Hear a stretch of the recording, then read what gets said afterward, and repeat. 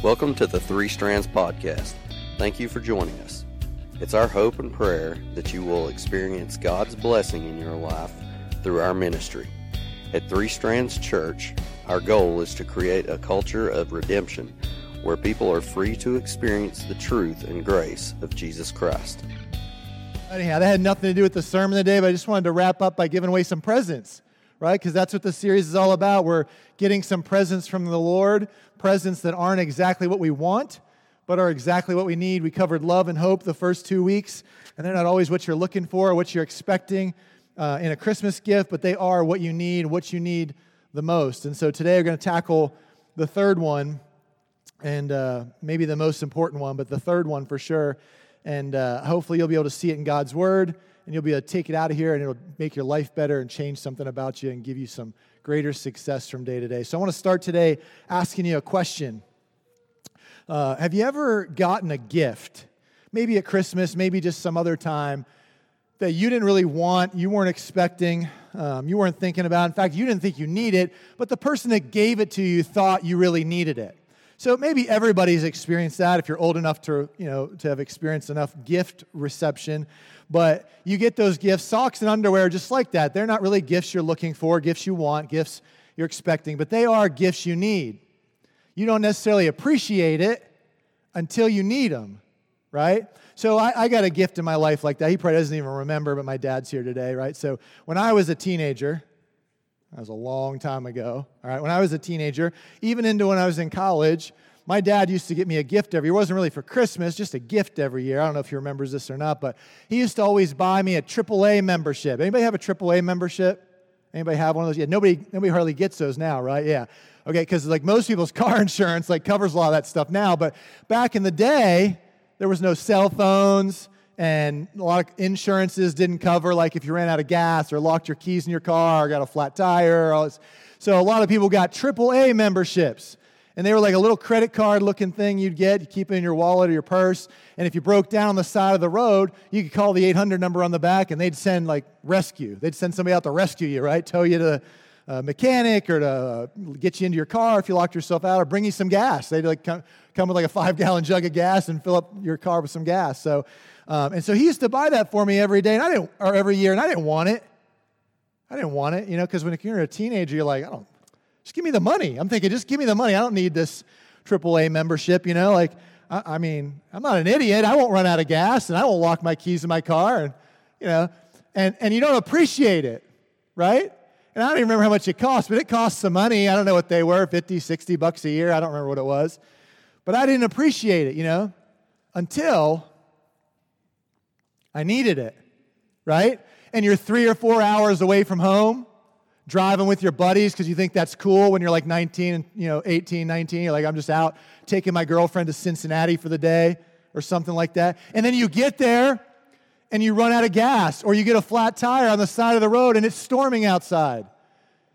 And you're like, what am I going to do? And then you open up your wallet and you're like, I remember Pops gave me the AAA card. All I got to do is make a call and help comes. And then you appreciate it. Okay, the Christmas story is just like that kind of gift. It's like a gift that it's so easy not to appreciate. And the year can come and the year can go, and your whole Christmas season will get wrapped up with all the stuff we got to do. And you don't even appreciate how amazing it is. You just kind of go about your business, and you make your meals, and you buy your presents, and you do all your decorating, and you work until you don't have to work anymore, and then somehow the time you're off work still gets filled up with family meals and get-togethers and movie nights and Christmas parties and shopping and all this stuff, and you go back to work in January and you're more exhausted than when you got off, And it's like you don't appreciate what Christmas really is. Well, that's this story today, and I want to read for you just a small part of the Christmas story. It's in Matthew chapter 1. If you want to flip there, you can follow along with me. It'll be on the screen too. Matthew chapter 1, I'm not going to read you the whole Christmas story, but I'm going to read you this part of the Christmas story. Kind of highlights some of this for us today. It's the part of the Christmas story where Mary, Jesus' mother, has just found out that she's pregnant. Now, she's never been with a man. She's never slept with a man, but she's pregnant. An angel has come and told her. Told her not to be afraid, not to worry about it, that it's actually God's son inside of her. And she's about to tell her fiance that she's pregnant and the baby's not his, but that she's never been with any other man. Now, I don't know how you think that would go for you, but if anybody tells you that now, don't believe it, all right? But she's going to, so that's the story. We're going to pick the story up right there where she's about to tell him what's going on, and we're going to take a look at his reaction. It's in Matthew chapter 1, starting in verse 18. This is kind of how it unfolds. You ready? This is how Jesus, the Messiah, was born. His mother, Mary, was engaged to be married to Joseph. But before the marriage took place, while she was still a virgin, she became pregnant through the power of the Holy Spirit. Now, right in between verse 18 and 19, she tells him. That's not recorded in Matthew's account, but you're going to know she told him because it's about to transition to his reaction, okay? So she tells him somewhere in between these two verses what's going on, and I want you to see what happens in his life at that point. Verse 19. Joseph, to whom she was engaged, was a righteous man, a good man, and did not want to disgrace her publicly, so he decided to break the engagement quietly. Okay, he decides to break up with her, right? And to not do it on Facebook, but to do it like in a quiet, respectful way, because he doesn't want to bring shame to her, right? So he breaks up with her. He's going to break up with her. That's his plan. As he considered this, an angel of the Lord appeared to him in a dream. Joseph, son of David, the angel said, do not be afraid to take Mary as your wife, for the child within her was conceived by the Holy Spirit. That's just what she told me. Now he gets it from an angel in a dream. And she will have a son, and you are to name him Jesus, for he will save his people from their sins. He will save his people from their sins. Skip down to verse 24. When Joseph woke up, he did as the angel of the Lord commanded and took Mary as his wife. Now, it's easy to read through this story and just gloss over some of the shocking, shock and awe kind of parts that you've just heard it so many times, or maybe you've been to Christmas services at church before, or read this story out loud with your families, and you've heard this so many times, you just kind of you don't appreciate what's there. So what I'd like to do today is I'd like to just pull out for you, as I was studying this week, 3 principles that stuck out to me from this passage. Now, they're not the only 3 principles in the Christmas story. There's lots of truth that can help our life in the whole Christmas story. But I want to give you 3 principles that just stood out to me this week from this story. And I believe that everybody in the room is going to agree with me on all 3 of them. And I might be wrong. If you disagree with me on one of them, I'd love to hear about it afterwards. But I think whether you're a Christian or not a Christian, whether you love Jesus or you don't love Jesus, whether this is your first time in church or your 1,000th time in church, I think we'll all probably agree on all 3 of these principles. I'm going to give them all 3 to you. The point isn't that we would all agree on them, because I think we're already there. The point is this: if you really agree about these, if you really believe that they're true, then the belief has to change your behavior. Because real belief always drives real behavior. You always act consistently with the way you believe deep down inside. No matter what people say, they will act consistently with what they believe inside. So I want to give you these 3 principles first. Then I want to tell you kind of what the Bible is saying they should make us do. And you can decide whether you're going to take the principles from God's Word, walk out of here and do what it says, or just hear it and let it go through the other side and out the other ear. Okay, that'll be on you this Christmas. But let me give you the 3 principles first. Here's the first one. I'll back up and show them to you in the Bible as we go. We just read them, but let me show them to you. Here's the first one. You ready? You see if you agree with these. I don't have all the answers. You don't have all the answers. You don't know everything. Do we got agreement on that? Or is there anybody in the room that's I know everything? Is there anybody? Are we in agreement on principle number 1? There's nobody that knows every answer. There's nobody that knows it all. Principle number 1. So what seemed in this story like the right plan to Joseph turned out to be the wrong thing to do. Do you remember what his plan was? Okay, I'm gonna put her away, divorce her. I'm gonna break the engagement. I'm not gonna do it in a public way. I'm not going to bring shame to her. I'm going to do it quietly so not to disgrace her. Sounds like a good plan. And on top of sounding like a good plan, it even says Joseph was a righteous man. Like he's a good guy.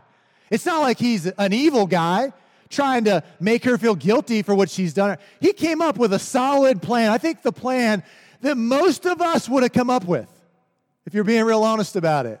Your girlfriend comes to you, you're engaged, you're supposed to get married in a few months, and she's like, hey, buddy, I just want you to know, I love you and all, I still want to get married, but I'm pregnant. My baby's not yours. But don't worry, God gave it to me. Don't you think most of us would be like, breaking this thing off? We're going to have to take a pause, a time out for a little while, till I'm going to wait till the birth. Maybe we'll do a DNA test. If that comes back like unrecognizable DNA, maybe I'll be like, yeah, God did it. If it comes back like, Joe's DNA down the road, then we're not getting married. You know what I mean? Like, I'm probably doing something similar. And I might not even be as righteous as Joseph, so I might not even do it quietly. Like it might end up on Facebook to me. You know what she did? I might tell some people in my life what she did, but not Joseph. He comes up with a solid plan like a man who's good and righteous would come up with, right? But it turns out to be the wrong plan, isn't it? Like an angel had to show up and be like, that's the wrong plan, right? I mean, he's a good guy, but he doesn't know everything, does he? And what we don't know is exactly how much we don't know. So can we all agree on that principle that we don't know everything? We don't have all the answers. You might think you're making the exact right decision, but be making the exact wrong decision. All right, is that fair? Okay, principle number 2, you ready? The right thing is rarely the easy thing. You agree on that? Can we agree on that? The right thing is rarely the easy thing. Now, did you see at the end of the passage I read in verse 24, you can kind of just flip back and forth between these if you want, Kenny, so people can write those down too, but do you see at the end of the passage in verse 24 what it said? Joseph wakes up from his dream and obeyed what the angel had told him, had commanded him to do. Not me. I mean, I wake up from that dream, I got all kinds of questions. Was that real? Was that really an angel, or did I eat some bad meatloaf last night? You know what I mean? It's not like the angel showed up and he's standing there and he's like, I'm an angel from the Lord. No, he's asleep, he's dreaming, and an angel comes to him in the dream. You ever woke up from a dream and thought would that really happen? Or you're not going to just wake up and be like, well, I jumped off that cliff and I could fly, so I'm going to give it a shot. No, you're like, I was dreaming, I better make sure this is a real thing. I got all kinds of questions. Did he really say it? Did I forget part of the dream? Because you wake up from a dream, a lot of times you can't remember all the details. And I'm thinking did I hear him right? And even if it was the real deal, do you know what this is going to cost me if I do this? Do you know what this is going to do to my reputation if I stay with her? But none of that's in there. Joseph just obeys. He just does what the angel told him to do. And it would have been the harder thing. The easier thing would have been to break the engagement off. Go look for another girl. It isn't saying she got pregnant from the Lord. But instead he obeys because why? The right thing is rarely the easy thing. You know how hard it is to follow God's path for your life? That doesn't make it the wrong thing. In fact, that probably makes it the right thing. But so many people come to church or they make some spiritual decision in their life and their thought is now things will all get better. Somebody convinced you that the right thing would become the easy thing? Where was that? Who taught you that? Where did that come from? That's not right. That's not true, is it? The right thing is rarely the easy thing. Here's the third principle. You see if you agree with me on this one too. You ready? What I want isn't always what I need. Now that's the one we've been hammering home the last 3 weeks. What I want isn't always what I need. It doesn't matter how much I want a value meal from McDonald's. If I run out of gas or lock my keys in my car, I need the AAA card. Right? It isn't really about what I want. It's what I need. So what I want isn't always in line with what I need. And I wonder if Joseph was thinking, when this dream conversation is going down, I wonder if he's listening to this thinking like, wait a second, this isn't really the kind of saving I want. You're going to name him Jesus because he's going to save his people from their sins. Like, what do I care about all these other people? Like, what about me? You know what I mean? Like, oh, okay, I'm going to father the Lord's child so that he can save everybody else from their sin. Like, I don't get it. How about like some financial, blessing for me or some health for my family? How about a little like blessing coming my way? How about saving me from like my oppressors? How about saving us from slavery? Like Rome's got us enslaved and is taxing us up the wazoo. Wazoo, Michael, that means like a lot, So wazoo, So how about saving us from slavery and our oppressors? He's going to save us from our sins. I'm a righteous man. Didn't you hear like what the Bible said about me a couple verses ago? Save me from my sins. I'm pretty good on that area already. Like, I don't need a whole lot of saving there. Like, I can think of a lot of other things I'd be wishing to be saved from if I'm Joseph before I'd get to my sins. I wonder if we kind of do that same thing without even realizing it. Do you know why you don't celebrate Christmas the way you should?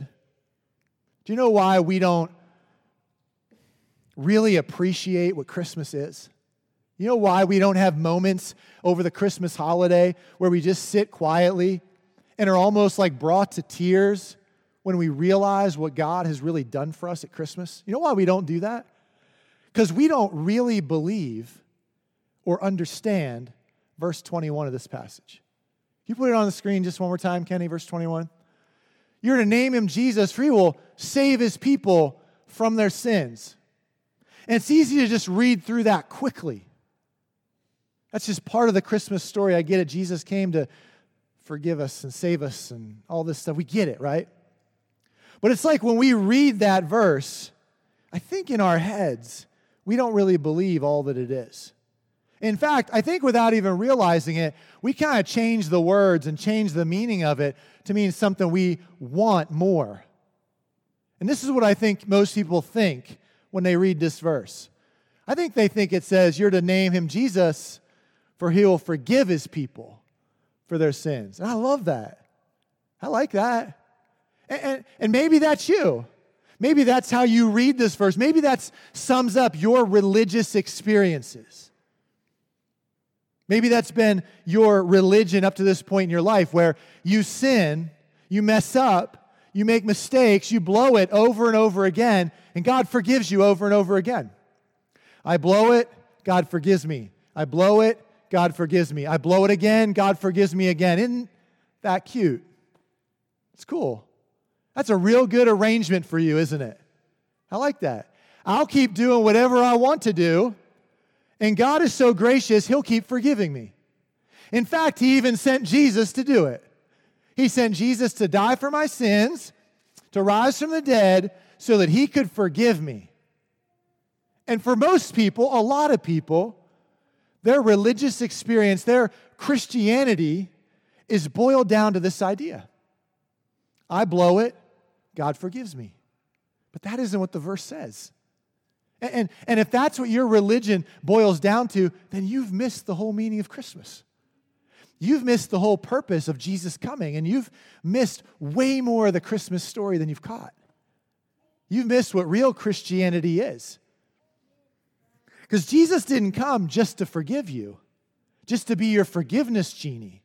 So you could keep doing whatever you feel like doing, getting whatever you want, and then asking him to forgive you, and him just keep forgiving you. No, he came to save you from your sin, not just forgive you for your sin.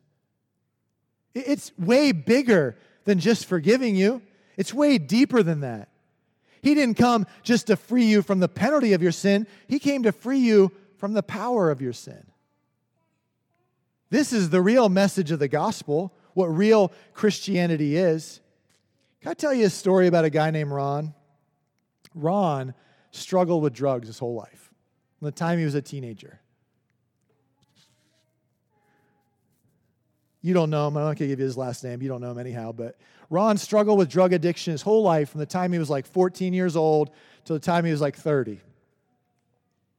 Over and over again, he'd relapse and fall off the wagon and get arrested. And over again, he kind of was able to skirt the system a little bit.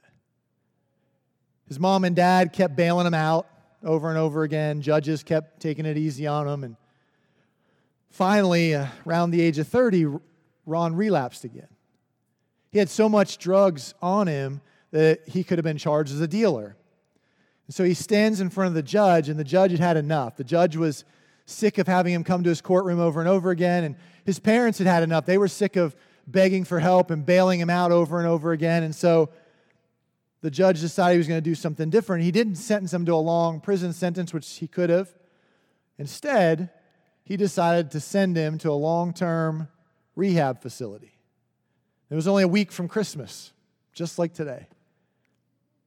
And Ron was mixed in the courtroom, and if you went and visited him right after, he was mixed inside emotionally. He was full of like a lot of self-pity. He was full of some anger, full of some sadness, some regret. And he kept bouncing back and forth between, won't you guys please forgive me? And why don't somebody get me out of here? He went from like sadness and pleading to threatening what life's going to be like for my folks if they don't get me out of here. But they stood their ground. This time they wouldn't bail him out. They told him to his face that they forgave him for his actions and all the stress they had brought on the family, but that they weren't going to ask for him to be released until he was better. He said, "You won't forgive me?" And they said, "No, we forgive you. But we want more for you than forgiveness. We want freedom." And so they left him in there. And it was hard. It wasn't what he wanted, but it was what he needed. He was able to get clean. He got out, was able to turn his life around, not struggling with drug addiction today. But he didn't get anything he wanted. He just got what he needed. Forgiveness, you can have as much of it as you want. God's offering it to you in endless supply. But if that's all you get, you've missed it. Freedom's way more than just forgiveness. And so God is offering us freedom at Christmas. Think about it for a second. God already had a plan in place to deal with sin and forgiveness. Animal sacrifice. Throughout the whole Old Testament, God's people would bring an animal sacrifice, and He would forgive their sins. Now, it wasn't the lasting effort that Jesus' death and resurrection would be, but it was being dealt with. They were being forgiven before Jesus came.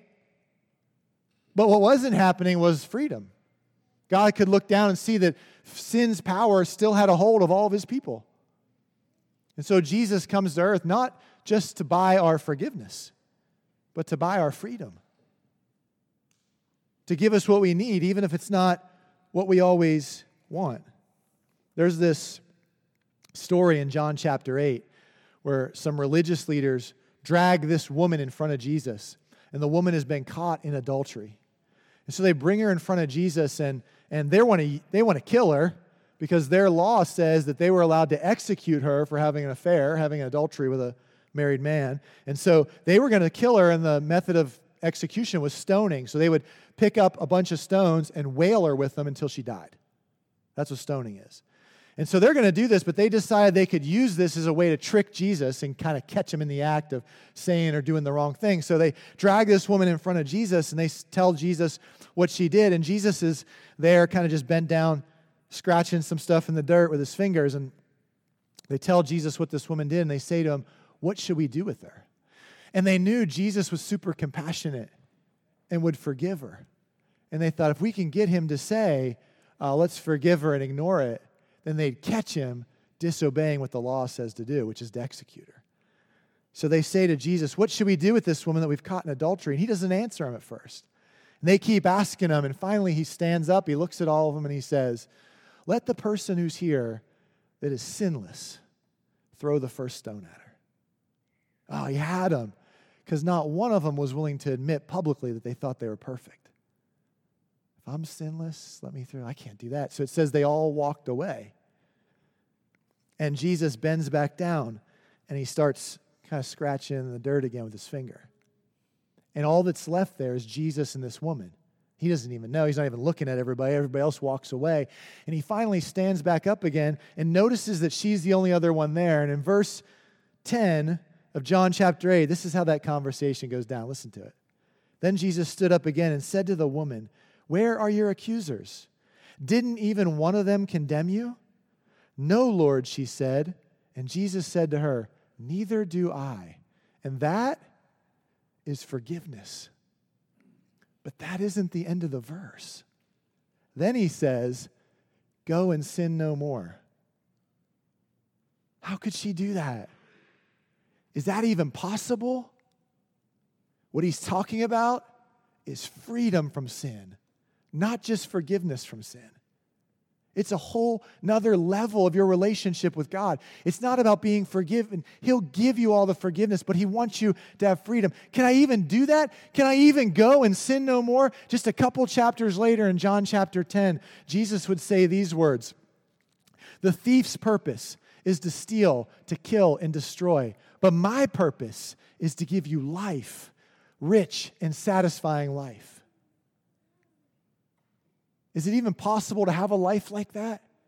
Or am I always going to be blowing it and asking for forgiveness, blowing it and asking for forgiveness? Is that all there is? Paul would say it this way in Romans chapter 6. He writes it down this way. Listen to this. "Do not let sin control the way you live. Do not give in to sinful desires. Do not let any part of your body become an instrument of evil to serve sin." He's talking to Christians.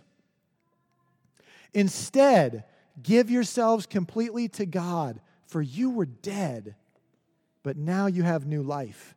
So use your whole body as an instrument to do what is right for the glory of God." Sin is no longer your master. Instead, you live under the freedom of God's grace. Do you hear it? Do you hear what's being said? Do you hear that it's more than just forgiveness? I love that word "instead" in verse 13 and then repeated in verse 14. You know what it means? It means you got a choice. Sin doesn't have to control you anymore. Sin doesn't have to be your boss and just tell you what to do. Just because you feel like doing it, you don't have to say yes. If you're in Christ, you have the ability, the power, the freedom to say no. You don't have to be controlled by it any longer. Instead, choose to use everything you are for what God says your life should be, for what God says your life is. Choose to use your freedom. It is for freedom's sake that Christ has set you free. So don't use your freedom to fulfill all the desires of your flesh. Instead, use your freedom to serve one another in love. Use all the freedom God's giving you to live the life He's planned for you so other people will be able to find out that God is offering them the exact same gift. And it's way better than just I screw up and God lets it slide. I screw up and God says no biggie. I screw up again and God says keep doing what you feel like doing. No, it's like God's like, I'm breaking all that in your life and you're now free to live out the full, satisfying life I planned for you. The Greek word zoe means a life that is overflowing with greatness and success and fullness. That's the word there. The thief comes to steal and to kill and destroy, but I've come to give you a rich and satisfying life. Romans 6:23 says the wages or the punishment for sin is death, and all sin brings with it death. Maybe you've experienced some death, the death of divorce, the death of being broke, the death of being sick, all the death we experience in our life where relationships end and struggles come, all because sin's in our world. But the verse doesn't end there. The second part of that verse says, but the free gift of God is eternal life through Jesus Christ our Lord. And it's not just talking about heaven. The word life there is the exact same word for life in John 10:10, Zoe. Overflowing, abundant, full, rich, and satisfying existence. It doesn't start after I die or after Jesus comes back. It starts when I believe these principles and they start to change the way I live. He gives me life, freedom, makes me brand new. Paul says it like this again in Romans chapter 3, one of the most famous passages in all of Romans Paul wrote. Look, verse 22. We are made right with God by placing our faith in Jesus Christ. And this is true for everyone who believes, no matter who we are. For everyone has sinned. We all fall short of God's glorious standard. Now look at verse 24. It rarely gets read. Yet God in His grace freely makes us right in His sight. He did this through Christ Jesus when He freed us from our sins, not when He forgave you for them, when He freed you from them. See, salvation is the best gift ever. And it's already been bought and wrapped up for you by Jesus. That's why He came. You got to get out of this routine of like, I do whatever I feel like, and God's so gracious, He just loves me anyhow. That's part of it, but you're missing out on life by being a slave to your desires. It's why I give my money to the Lord. It's why I serve Him with my time. It's why I have to check my attitudes every day. Not because it's easy, but because it's right. Not because I know all the answers, but because I know I don't. Not because it's what I want, but because I know it's what I need. Now, everybody would sit here and say, like, yeah, I agree. I don't know everything. I agree. I don't always want the things I need, and what I want isn't always what I need. And I agree that, the right thing is often the hard thing. But has it changed your behavior? Because if it hasn't, then you've fooled yourself and you don't really believe those things. Because belief always drives our behavior. So my question for you today is, will you receive or reject the gift God's offering you? Merry Christmas? I wonder if we even know what that means. If we're just wrapped up in gifts and meals. Merry Christmas? It's like just something we say to people in passing, like, how you doing? No, it's when the God of the universe decided to come down to earth to break all the power sin has over my life. It should make me cry almost every year to think about the fact that that's what He did for me. I should appreciate it. I got to get to this place where I stop acting like it's some gift I don't really want or need, some gift that I wasn't expecting, like it's a lesser gift. And I got to get to this spot where I look at my life and I realize, no, I actually need that. I'm glad He gave it to me. Back in the Christmas story in Luke chapter 2, this is what it says when the angel's talking to the shepherds. He says, the angel reassured them, don't be afraid. I bring you good news that will bring great joy to all people. The Savior, yes, the Messiah, the Savior. Yes, the Messiah, the Lord, has been born today in Bethlehem, the city of David. I want to read it for you one more time from Matthew chapter 1, verse 21, because this is what it really says. And she'll have a son, and you're to name him Jesus, for He'll save His people from their sins. All the presents under your tree look the same. All of them are wrapped up real pretty. And what's inside might not be what you want, but I'm telling you today that inside of the Christmas present that Jesus is offering you is everything you need to break the power of your sin in your life. It's more than forgiveness. It's freedom. And it's being wrapped up and handed to you this morning, and the only choice you've got to make is, will I receive it or reject it? And I don't care what prayer you prayed before. It's garbage to think I just said some magic words, or I let somebody baptize me, or I signed some card at a church, or I grew up with my parents in a church, and so now I'm magically a Christian where Jesus will forgive everything I do. Forget about that. Don't you want freedom? Don't you want life to the fullest? Don't you want to know what it feels like to overflow with peace and live out the destiny God's designed you to live? Don't you want more? It's exactly what you need. So the only option you have today is to receive it or reject it. So here's what we're going to do. We're going to all stand up. I'm going to pray over you. Pray that God will give you courage. We're going to close by singing Silent Night. Is that right? Silent Night. And while we're singing, I'm going to be at the back of the room. If you want to receive God's gift of Jesus, if you're like, hey, I realize today I've always accepted God's forgiveness, but I've never accepted His freedom, I'm going to be at the back of the room. You can come talk to me about it if you want. You don't have to. You can just tell God you want it. But if you want to talk through it, if you want somebody to pray with you, I'll be there. Come talk to me. I'm there for you. You don't have to walk up front and be embarrassed. I'll be at the back of the room.